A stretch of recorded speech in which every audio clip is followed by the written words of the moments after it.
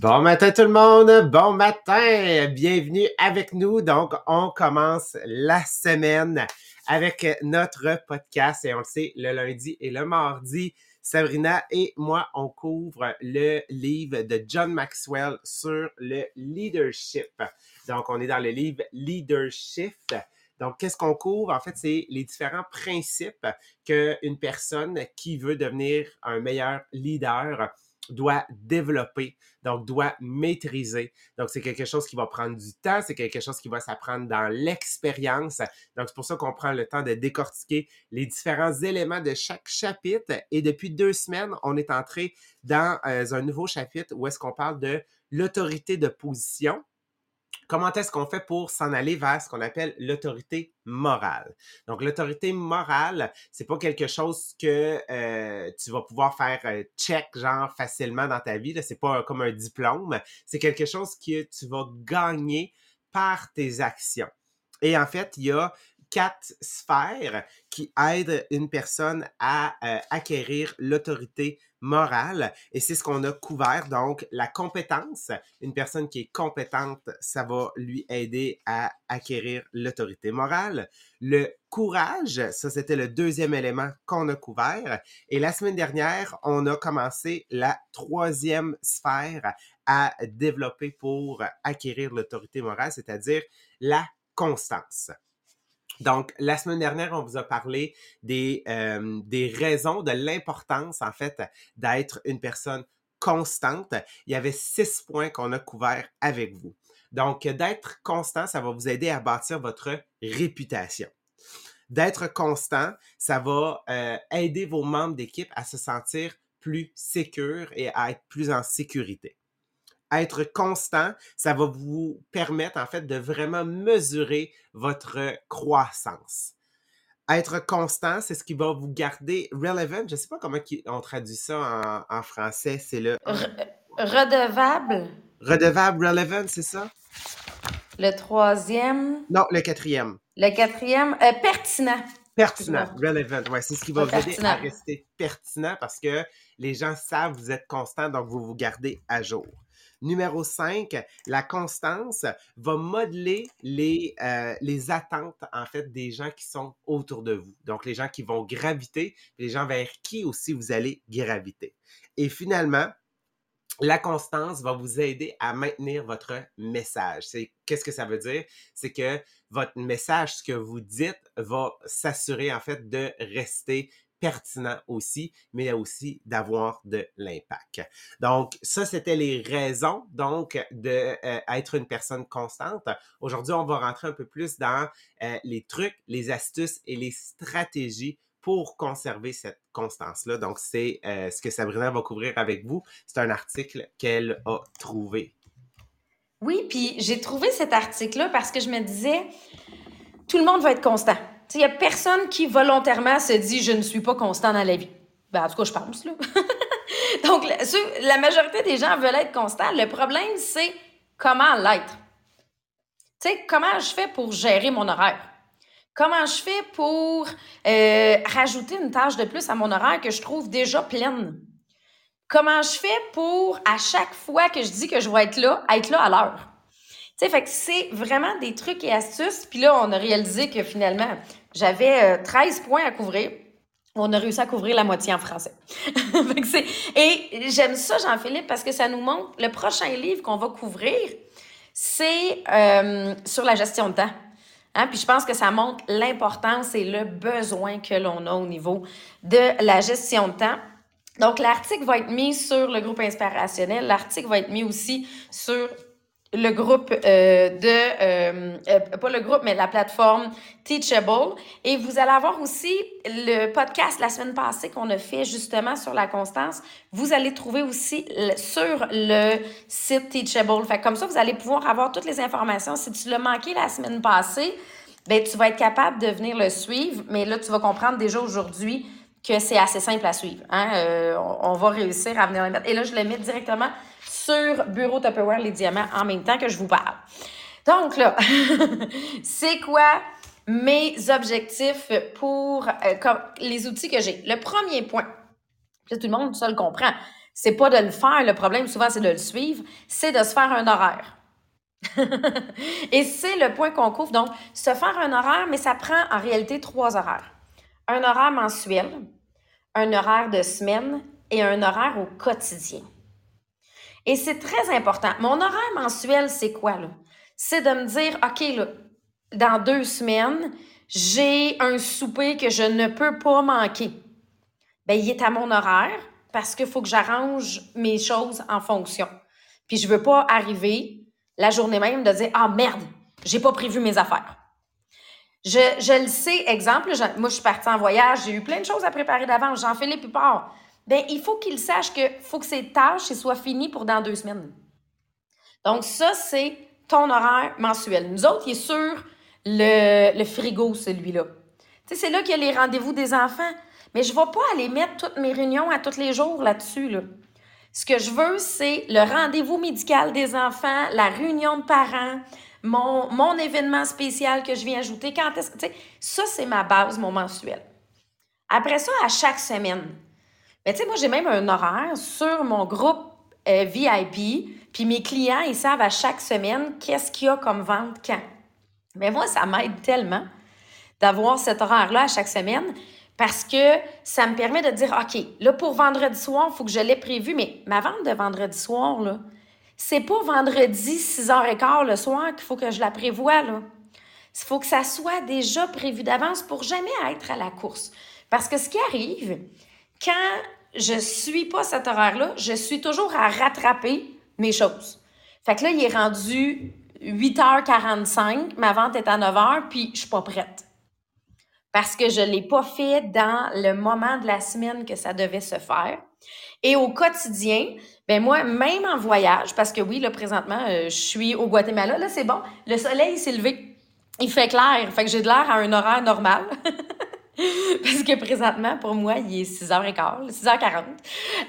Mais donc, oui, j'ai mon programme de conditionnement parce que j'ai mes tâches de la journée qui sont là. Ça, c'est mes tâches importantes qu'il faut qu'ils se fassent aujourd'hui. Puis quand elles sont faites, je viens les barrer. Hein? Je viens les barrer parce que ça aide mon cerveau de dire, là, j'essaie de vous en trouver ceux que j'ai barrés, là. Ça aide mon cerveau de dire, oh my God, j'ai fait toutes mes tâches importantes aujourd'hui. Et Jean-Philippe, je le sais que toi, tu fonctionnes aussi plus à la semaine. Ton horaire est tellement stable que c'est à la semaine. Oui, exactement. Fait que vous allez découvrir, est-ce que vous êtes plus une personne de jour, est-ce que vous êtes plus une personne à la semaine. Moi, ma base est vraiment sur ma semaine parce que c'est toujours la même chose. J'ai toujours, moi, qu'est-ce qui vient ponctuer ma semaine, c'est mes activités de vente. Donc, moi, c'est vraiment, on va dire, mes clés, donc mes rushs dans ma semaine. Donc, je sais exactement quand est-ce que je dois amorcer la tâche pour la prochaine vente. Je sais exactement c'est laquelle qui vient après. Donc, je sais que le mardi, je commence un encas, je le termine le mercredi. Le mercredi soir, j'ai ma vente live. Le vendredi, j'ai ma vente live. Le samedi, j'ai un encan. Donc, je sais quand est-ce qu'il faut que j'amorce les tâches. Et quand je suis dans la journée, quand je sais que l'activité est en train de rouler ou que l'activité est sur le point d'arriver, bien, le reste du temps, c'est là que je vais consacrer à mes autres tâches. Donc, mes autres publications, donc mon suivi avec ma clientèle. Donc, ça vient m'aider tout simplement à ponctuer le reste des journées. Donc, de l'avoir de la semaine, moi, c'est ce qui m'aide à faire en sorte qu'après, au jour le jour, c'est plus facile à gérer. Puis moi, mon lundi matin sert à mettre des couleurs dans mon agenda. C'est pour ma semaine, là. Donc, souvent, parce que j'ai des codes de couleurs pour moi qui sont plus simples à utiliser dans mon agenda. Et c'est déjà placé. Fait que mon lundi matin, c'est ma première tâche qui se fait. Puis, tu sais, il y a Cynthia qui est sur le Podbean qui dit « Oh my God, à matin, vous tombez tellement bien. » C'est mon challenge. Mais c'est le challenge de beaucoup de gens, Cynthia. Et c'est pour ça que, oui, on prend le temps ce matin, mais je vous le dis, notre prochain livre complet va être là-dessus pour la gestion de temps. Et de grâce, là, on a dit ça prend un horaire. Arrêtez de changer vos horaires à chaque semaine. Parce qu'il n'y a jamais un horaire parfait. La seule chose qui fait que l'horaire va être viable à suivre, c'est parce que tu vas finir par t'adapter à ton horaire si tu la gardes tout le temps. Tu sais, moi, ce qui fait que maintenant, là, à matin, j'étais debout à 4 heures du matin, là. Mais en réalité, c'est parce qu'au Québec, il était 6 heures. Moi, ça fait 3 heures que je me lève à 6 heures du matin, tous les matins. Fait que mon cerveau, à matin, il était même debout avant. Bon, c'est sûr, les chiens jappaient à 3h30. Fait que j'étais debout à 3h30. Mais mon cerveau est déjà prêt. Tu sais, mon corps est dans ce rythme-là.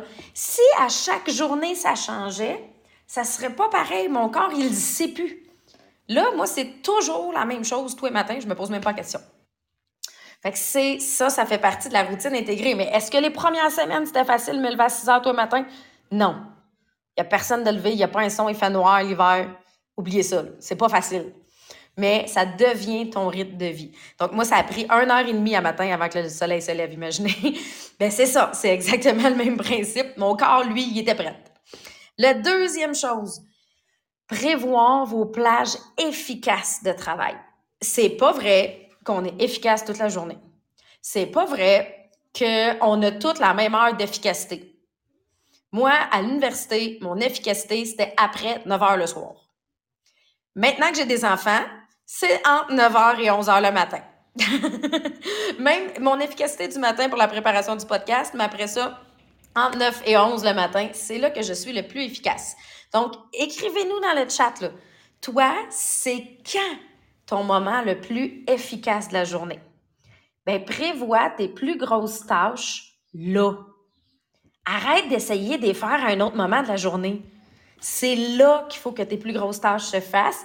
Le reste, ce soit de l'extra. Moi, là, je fais des lives dans l'après-midi puis le soir. C'est parfait. Parce que maintenant, je sais que mon efficacité est le matin et que dans l'après-midi, faire un live ne me demande pas pour mon cerveau. Mais pour venir closer des dossiers, c'est le matin que ça vient se faire. Tandis que toi, Jean-Philippe, tu l'as trouvé toi aussi ton rythme, mais c'est un autre beat différent. Oui, exactement. Moi, je suis entre 9h et 11h le soir. C'est souvent là que je vais faire mes formations, c'est là que je vais faire mes PowerPoint, parce que je sais que c'est là que je suis ultra efficace. Pour moi, l'après-midi, c'est une période qui est vraiment difficile. Le matin, j'ai une période d'efficacité, souvent, mettons plus aux alentours, là, entre 10 et midi. Fait que quand vous êtes capable de les cibler, c'est que ça va vous aider à faire vos tâches, puis vraiment d'être efficace. Moi, je sais que entre 9 et 11, ben, 11, c'est comme bye, c'est fini, genre, j'ai pas le choix d'arrêter. Sinon, 11 et minuit, c'est la pire heure pour faire quelque chose pour moi. OK. Dans les faits, c'est la même chose aussi pour moi, d'essayer de faire une tâche en après-midi. C'est mon heure de sieste. OK? C'est vraiment là que je me trouve en période de sieste. Et j'aimais ça dans les commentaires. Mélissa a dit, moi, mon moment efficace, c'est quand papa s'occupe de bébé. Parce que oui, c'est aussi ça, là. Tu sais, quand tu as à gérer les enfants en même temps, essaye pas d'être efficace. Moi, je vous vois des fois essayer de finir des tâches quand les enfants arrivent. Non. C'est pas là que tu vas... C'est là que tu vas faire des erreurs, dans le fond. Si tu essaies de te concentrer sur autre chose. Fait que c'est là que, en étant capable de le choisir. Et ce que j'aime maintenant, c'est de le faire à temps plein. Avant, ben j'étais efficace quand j'étais dans mes pauses de prof puis qu'il fallait que je le fasse. Il faut comprendre qu'il fallait que j'adapte un peu comme Cynthia qui a dit, oui, ça serait probablement entre 9 et 4 que je serais efficace, mais présentement, je suis au travail dans cette période-là. Donc, il faut que je vienne le faire autrement à d'autres moments. Et donc, ça, c'est se connaître, trouver son moment où on est efficace. Le troisième point, organiser sa journée de travail la veille. Je reviens encore au programme de conditionnement. Ce que tu n'as pas fini comme tâche hier, mets-le dans ta tâche d'aujourd'hui. Mais exemple, le soir, avant de te coucher, va écrire qu'est-ce que tu as à faire demain. Premièrement, qu'est-ce que c'est plus facile? C'est que tu te couches sans te dire « Ah oui, demain, il faut que je fasse ça. » Ah oui, qui a de la misère à s'endormir quand son cerveau est dans « Ah oui, demain. » Tandis que là, si c'est déjà écrit, c'est fait. C'est déjà planifié, j'ai plus besoin de m'en occuper. Mais l'autre chose, là, moi, mon chum, là, il me demande tout le temps, là, « OK, toi, demain, là, c'est quoi ton horaire? » Parce qu'il veut savoir, est-ce qu'on dîne ensemble? Il veut savoir, tu sais, est-ce que tu es là pour le retour des enfants? Ben, c'est pas le matin même que ça gère quand on est en train de faire des lunchs des enfants puis qu'ils s'en vont prendre l'autobus, cela, là. C'est la veille qu'on vient gérer cette partie-là. Donc, une des choses, on vient préparer notre to-do list la veille. La quatrième chose, il faut que je priorise les tâches. Et moi, je pense, Jean-Philippe, que c'est un des plus grands challenges de beaucoup de monde. Prioriser les tâches. Parce que tu reçois un message de quelqu'un, ça a l'air urgent là. En fait, c'est qu'on n'a pas toute la... Puis c'est normal. Chaque humain a ses priorités. Donc, ça, c'est une des choses qu'il faut apprendre à comprendre rapidement. C'est que, surtout dans une business de MLM, où est-ce que, on va se dire, là, on a un rollover, là, un roll-up, genre, qui est comme assez intense, dans le sens qu'il y a toujours des nouveaux, toujours des nouveaux, toujours des nouveaux. Mais pour un nouveau, sa liste de priorités est différente de, pour moi, que ça fait 7 ans que je suis dans la business. Donc, pour lui, sa priorité numéro A, c'est peut-être moi ma priorité numéro Z, en fait. Mais pour lui, c'est important, puis il veut avoir une réponse. Donc, moi, c'est ce que j'ai découvert, c'est qu'à un moment donné, je commençais à être fâché de me dire, voyons, mais c'est parce qu'en réalité, j'y avais jamais répondu, j'avais jamais donné, en fait, suite à cette priorité-là. Donc, c'est d'être capable de créer des outils qui vont, en fait, faire en sorte que les nouveaux, leurs priorités puissent être répondues au même rythme que moi, mes priorités puissent être répondues. Donc, c'est pour ça qu'on a créé souvent des messengers d'équipe.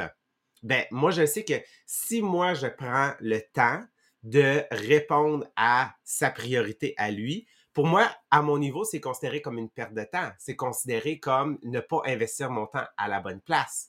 Alors que pour lui, c'est important. Mais si je délègue, je lui dis, va poser la question dans le messenger d'équipe, puis qu'il y a quelqu'un qui lui répond, ça, à ce niveau-là, pour eux, c'est une manière de démontrer leur leadership puis de prendre une position dans le messenger d'équipe pour aider les autres puis être un leader.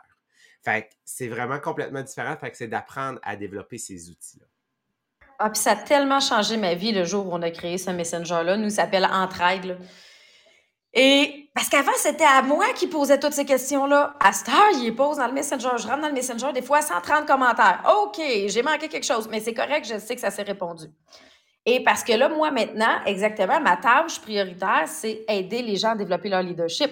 Ma tâche prioritaire, c'est développer des leaders, pas de dire c'est quoi le prix, où est-ce que je trouve le lien. Tu sais, c'est sur quelque chose qui a déjà des vidéos qui existent, qui a déjà plein de choses. Fait que prioriser. Mais là, ça, c'est pour la job. Mais là, pour la famille, tu as un appel de quelqu'un. Tu dis, hey, peux-tu aller me faire cette commission-là? Là, j'ai besoin de. Mais pour elle, c'est une priorité là.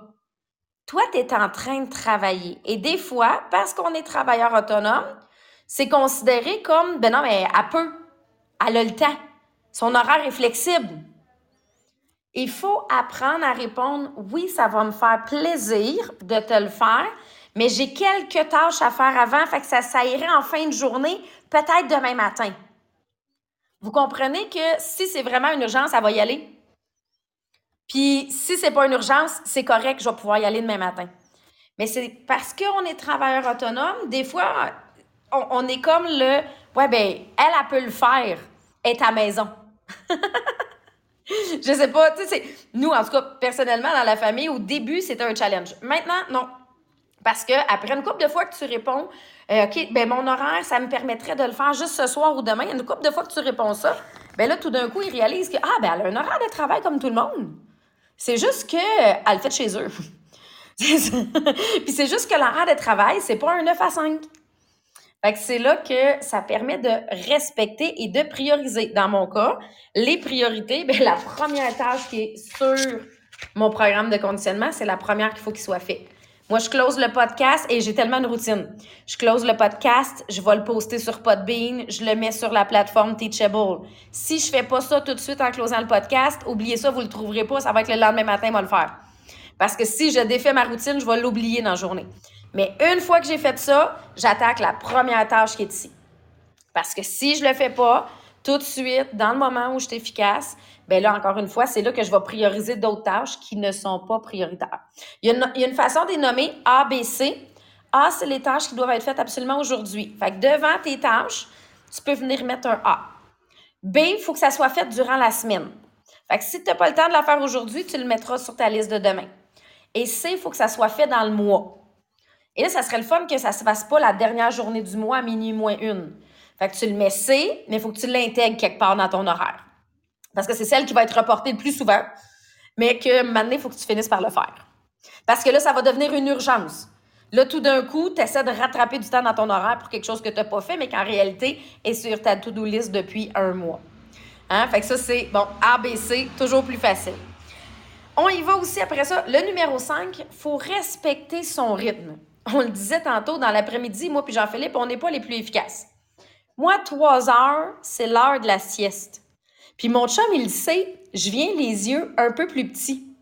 Il me regarde, puis il fait « Oh, c'est l'heure de la sieste ». Il le sait, là, tu sais, ça paraît dans ma face.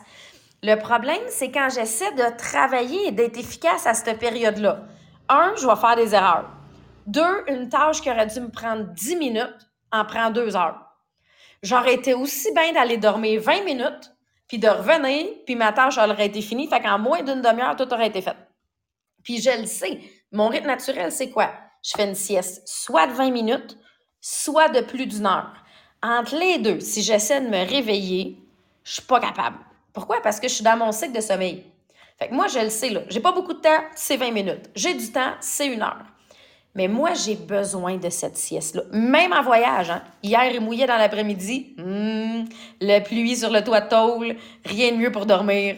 Mais même en voyage, je sais que j'ai besoin de ce rythme-là. Donc, de se connaître. Ça se peut que toi, ton rythme, là, tu le sais, à 9 h le soir, t'es plus efficace. Marie, ça fait pas de sieste dans le jour. Mais elle, à 9 h, m'en dit rien passer 9 h. Parce qu'elle est plus efficace. Ben, c'est exact, c'est son rythme naturel. Jean-Philippe, toi aussi, je sais que tu l'as trouvé et c'est ce qui fait qu'on peut faire plus de tâches dans le même 24 heures. Oui, moi je fonctionne beaucoup par petits blocs.